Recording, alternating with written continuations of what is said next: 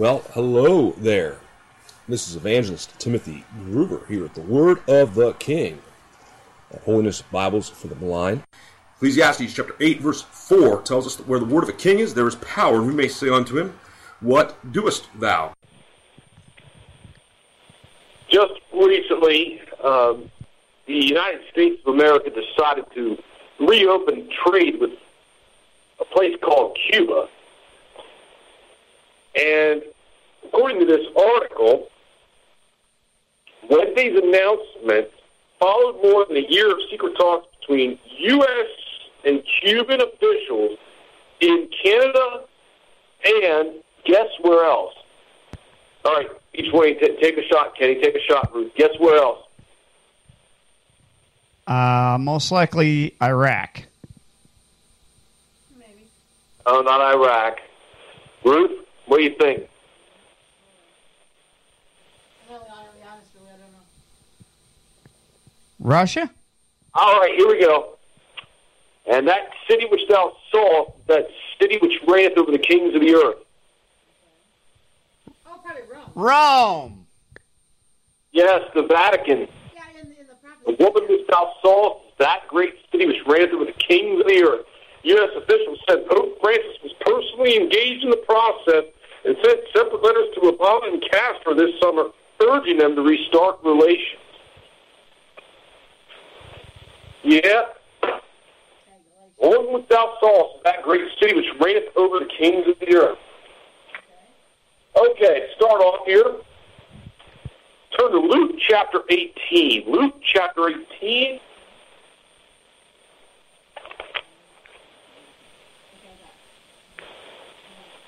And I'm going to read down from verse 18:28.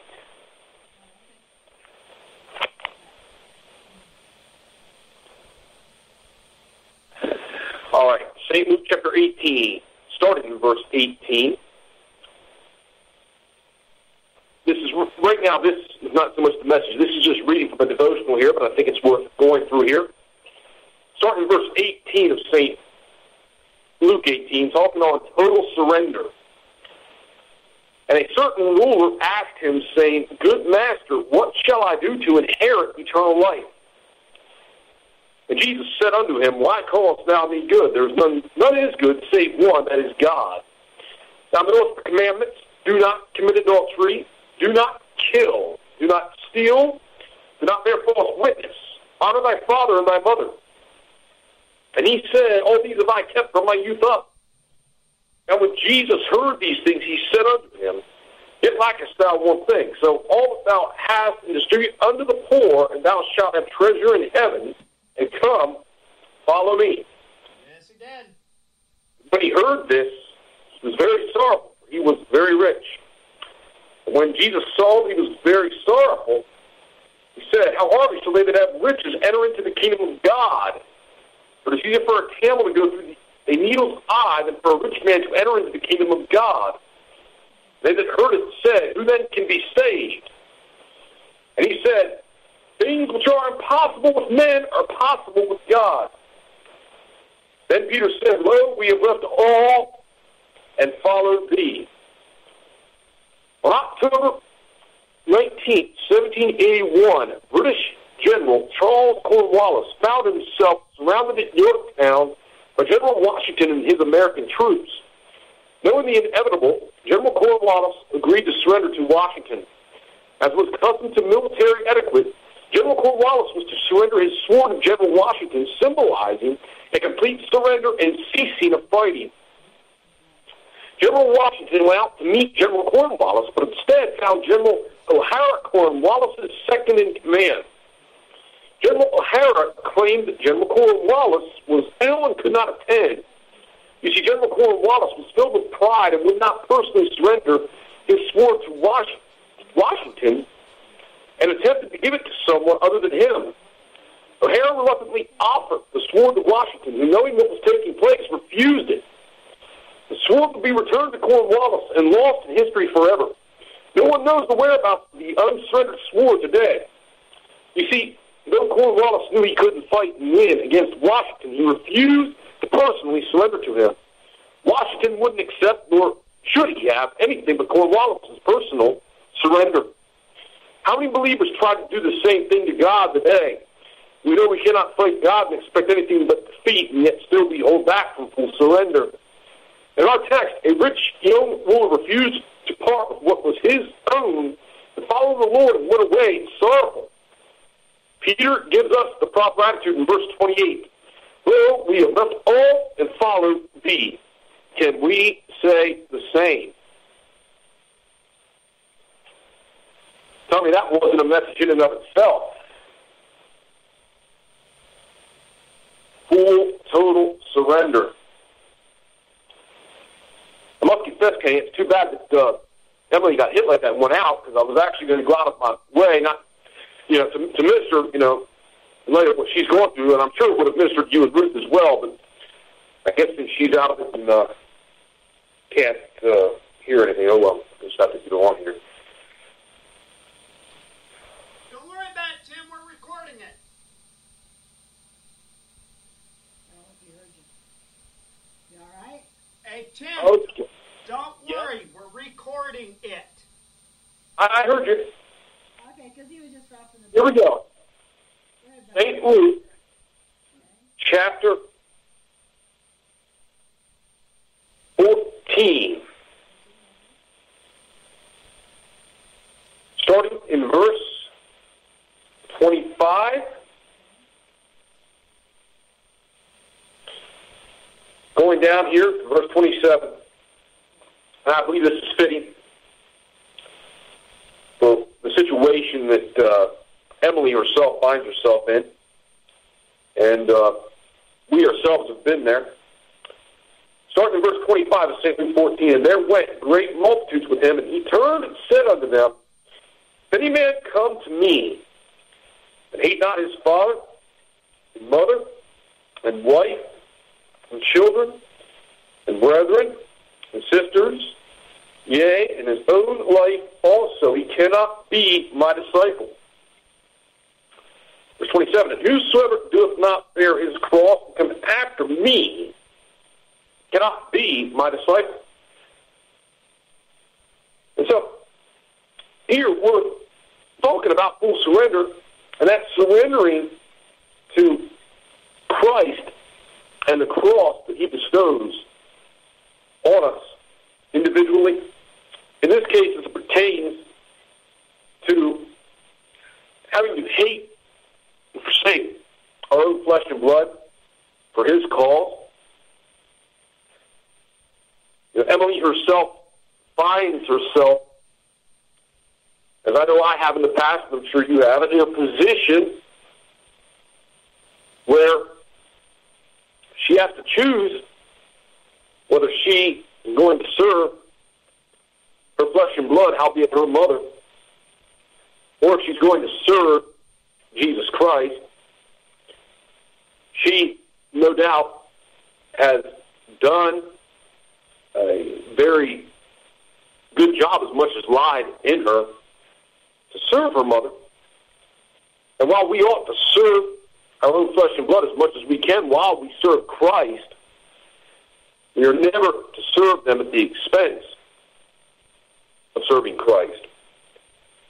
As Jesus says, if any man come to me and hate not his father and mother and wife and children and brethren, sisters, yea, and his own life also, he cannot be my disciple.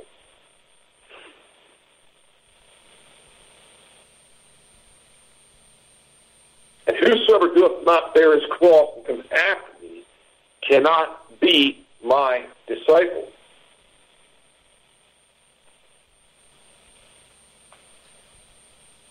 When I think of separation,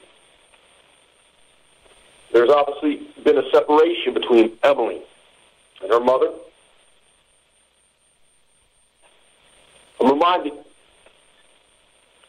of how Abraham had to separate from his own flesh and blood, his nephew, Lot, and in the separation from his nephew, Lot, I'm reminded of the exhortation that as much as life in you, live peaceably with all men. And so, we see a situation here with Emily and her mother, where she needs to do as much as life in her to live peaceably with all men, and that including her mother. And in this case, living peaceably with all men, and that her mother, does seem to mean that she needs to relocate in the manner that she is doing at this time.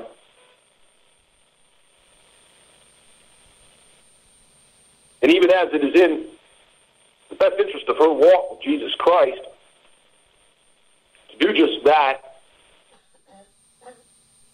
she needs to hate her mother in the very context of which Jesus himself declared in St. Luke 14, verse 26. I would say if that's a verse, there's one verse of Scripture right there that I would encourage Emily to memorize within the next week. It's that verse right there. St. Luke 14, 26. If any man come to me and hate not his father and mother and wife and children and brother and sisters, yea, and his own life also, he cannot be my disciple. Let us remember, Jesus hated his own life to the point of death. We might gain life eternal, life more abundantly through him. How dare we love our own lives? How dare we not hate our own lives? In the context which he declared we are supposed to, in the context of Luke 14, verse 26. We are either going to be the disciples of Christ or we're going to be merely the disciples of men.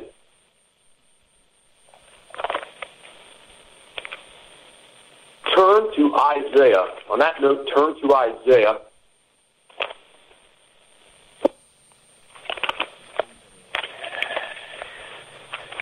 Isaiah chapter 28, I believe it is. Isaiah 28.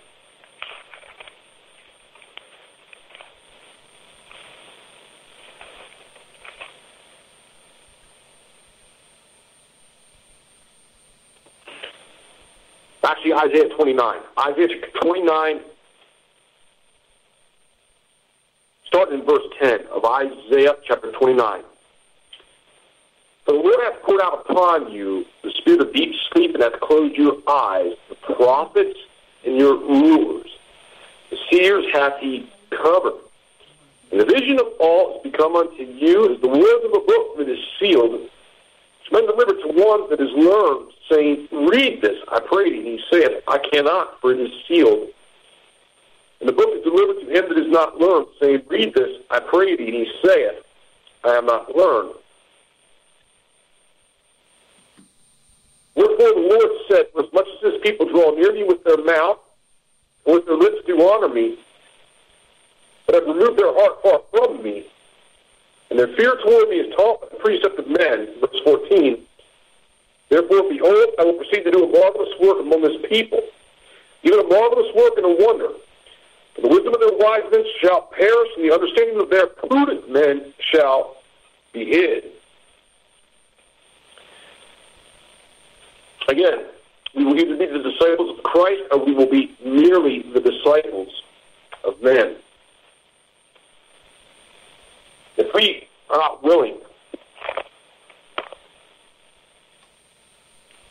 to hate our own father, mother, wife, children, brethren, sisters, yea, our own life also,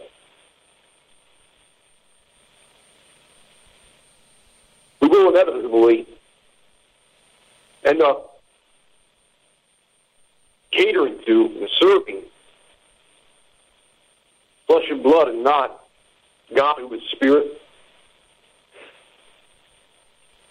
And we will be all the more, therefore, led by flesh and blood and not by God who is spirit. And therefore, we will be all the more taught by flesh and blood and not by God who is spirit.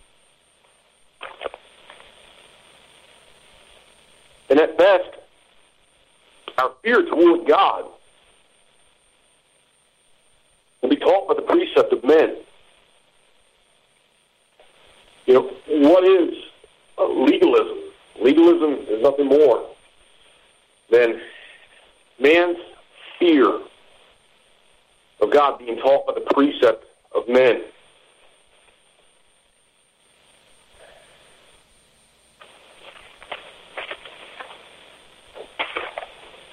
Pastoral authority. Now, here's something here for you to think about. Pastoral authority, as commonly taught today, leads men to believe God's word because of what men say about God's word. The men should believe God's word because of what his word says about himself. St. John 1:1, in the beginning was the Word was with God, the Word was God. Proverbs 30, verses 5 and 6, every word of God is pure. He is a shield of them who put their trust in him. Add not thou unto his words, lest he reprove thee and thou be found a liar. But again, pastoral authority, is commonly taught today, leads men to believe what God's word says because of what men say about God's word. But men should believe God's word because of what his word says about himself.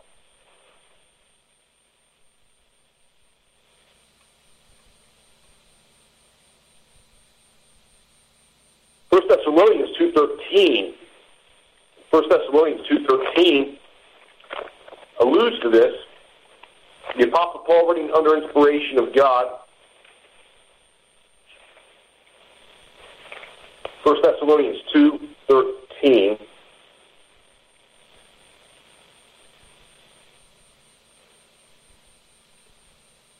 This cause also thank we God without ceasing, because when you received the word of God which ye heard of us, you received it, not as the word of men, as it is in truth, the word of God which effectually worketh also in you that believe. So here we see the Apostle Paul, writing under inspiration of God, thanking God, the church of Thessalonica received the word of God, not as the word of men, but as it is in truth, the word of God, which effectually worketh also in you that believe.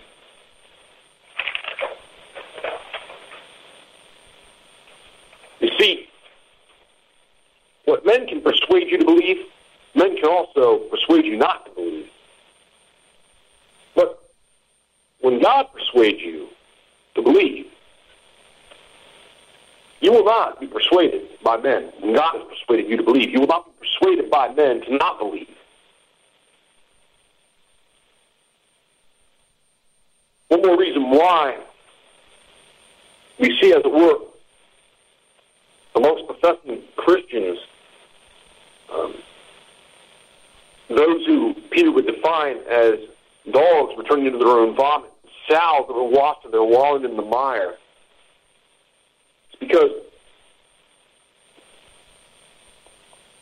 nowadays, especially in the name of what's known as easy believism, there are a lot of individuals who would receive the gospel, but they would receive it as the word of men, not as it is in truth, the word of God, which effectually worketh also enough to believe. And even as these converts are merely persuaded by men, receiving the word of God as the word of men, even as they are offended in men, they end up being offended in God.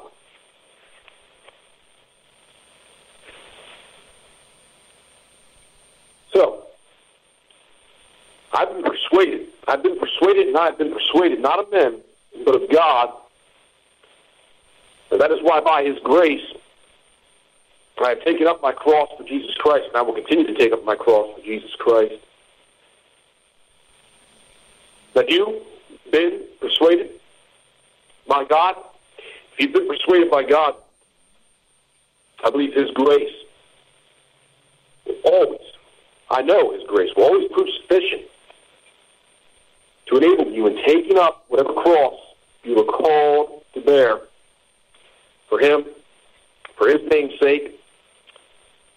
And for Emily at this time, that cross would mean imply a separation from her mother, however painful that separation may be.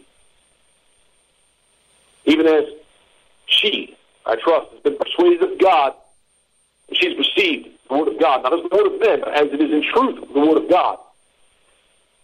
I know God's grace will prove sufficient to enable her in taking up this cross and having to hate her mother in the very context of which Jesus spoke, that she herself might be all the more a disciple of Christ, and all the more of a testimony and all the more of a salty savor to her mother. I'll be the testimony to her mother from a distance.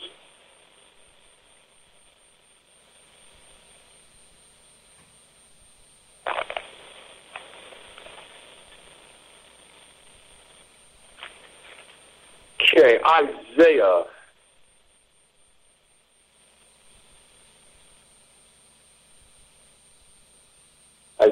chapter 41, verse 10.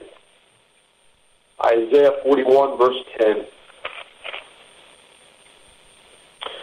The Lord says, "Fear thou not. I am with thee. Be not dismayed. I am thy God. I will strengthen thee. Yea, I will help thee. Yea, I will hold thee with the right hand of my righteousness." It is written in Psalms, once hath God spoken, twice have I heard this. The power belongeth unto God.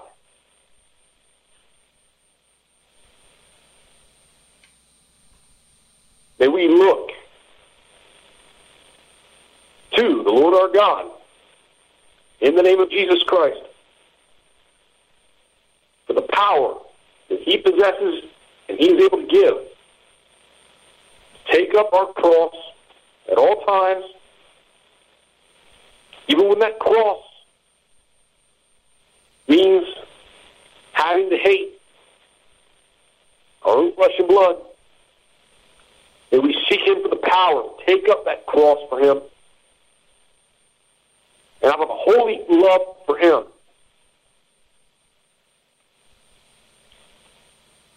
Hate what he tells us to hate. Hate who he tells us to hate in the context that he tells us to hate them. Knowing that he has said, "Fear thou not, for I am with thee. Be not dismayed, for I am thy God. I will strengthen thee. Yea, I will help thee. Yea, I will hold thee with the right hand of my righteousness."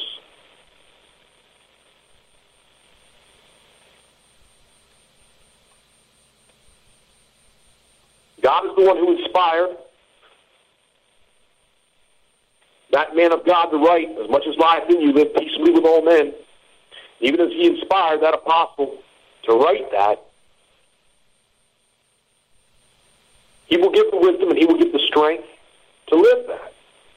If we just look to him for that strength and for that wisdom to know when we need to back off and to let go of a particular situation.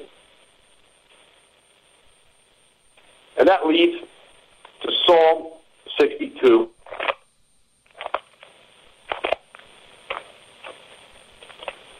Psalm 62.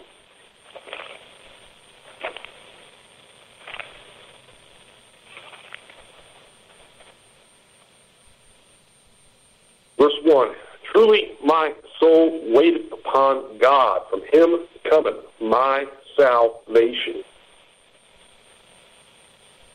My soul, wait thou only upon God, for my strength is from him. He only is my rock and my salvation. He is my defense. I shall not be moved.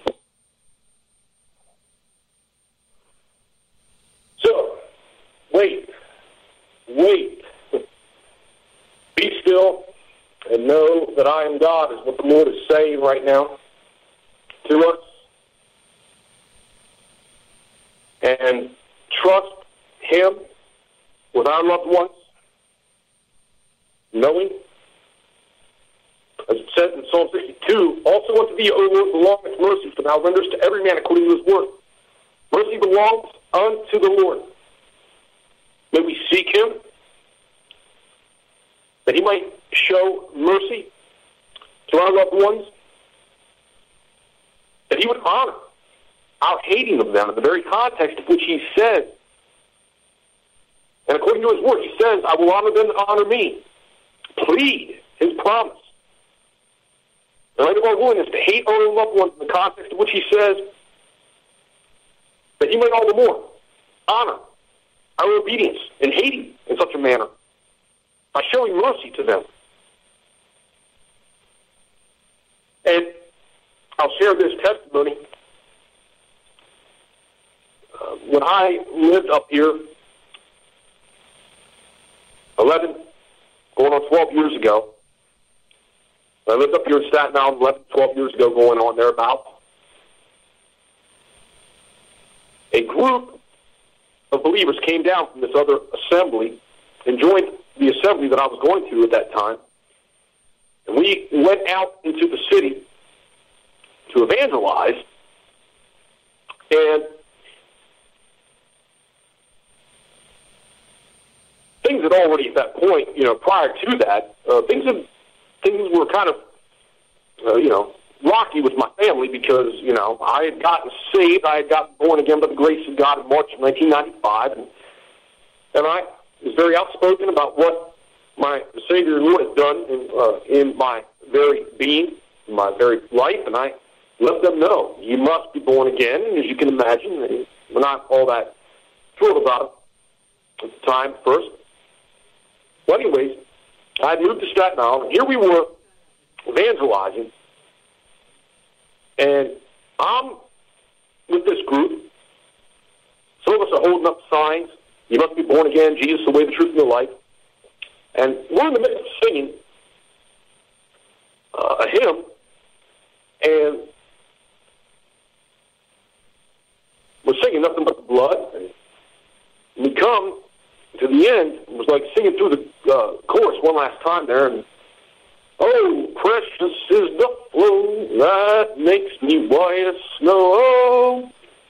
No other fount I know, nothing but the blood of Jesus. I look to the side, and here is my Aunt Linda and my cousin Lisa in the middle of New York City. I didn't know they were coming up. Never said a word to me. I never said a word to them about going out there to evangelize that day for Jesus. But as a man's heart devises the way, the Lord directed his steps. So here, God had us cross paths that day, and just had us cross paths when I was with a bunch of believers lifting up his Son, Jesus Christ. And what did Jesus say? If I be lifted up from the earth, I will draw all men unto me. So, here's an example. I moved up to Staten Island, New York. Things had already been a little, like I said, a little touchy with my loved ones. They were not all that receptive to the truth. So I move away. There's a separation. There's not much communication, But here God is working. And I can still remember growing up, my Aunt Linda, she was so emotional. She was almost bawling like a baby. And I remember going up and hugging her and my cousin, and all that went through my mind was, what a seed. It's like the Lord was just saying, what a seed. It's all about something they're never going to forget. You're always going to be able to just, remind them of. And be like, hey, it's like, God was saying something that day. I can't say that they've officially gotten saved yet, but I'll tell you what. That's one seed right there that I'm persuaded went down deep. And that's one seed the enemy is not going to be able to pluck away by the grace of God. Not that one. No way. So, I say all that to say this. My soul wait thou only upon God, for my expectation is from him. Be still, know that he is God. Sister Emily, know that as you are faithful, trust him with your mother, even as I trusted my loved ones with him, so even as he was faithful to work in the hearts and the lives of my loved ones, he'll be faithful to work in the heart and in the life of your mother, your loved ones. As you are willing to forsake them, to hate them in the context in which he said, and trust them with him alone. Wait upon him. Wait upon him, knowing that your expectation is from him. Oh, we're told, but as many as are the works of the law are under the curse. For cursed be everyone that continueth not in all things which are written in the book of the law to do them. We're told in the book of Galatians. Oh, but here it is. But God commendeth his love toward us, and that while we were yet sinners, Christ died for us. Repent ye and believe the gospel. That if thou shalt confess with thy mouth the Lord Jesus, and shalt believe in thine heart that God hath raised him from the dead, thou shalt be saved. And the blood of Jesus Christ, God's Son, shall cleanse you from all sin. For if we confess our sins, he is faithful and just to forgive us our sins and to cleanse us from all unrighteousness. Venial, mortal, sin, whatever you call it, all unrighteousness. God is faithful to forgive those who confess their sins to him through faith in Jesus Christ, his death, burial, and resurrection alone. For by grace ye are saved through faith, and that not of yourselves. It is the gift of God, not of works. Call upon the Lord today. This is Evangelist Timothy Groover. Till next time, God bless you and yours.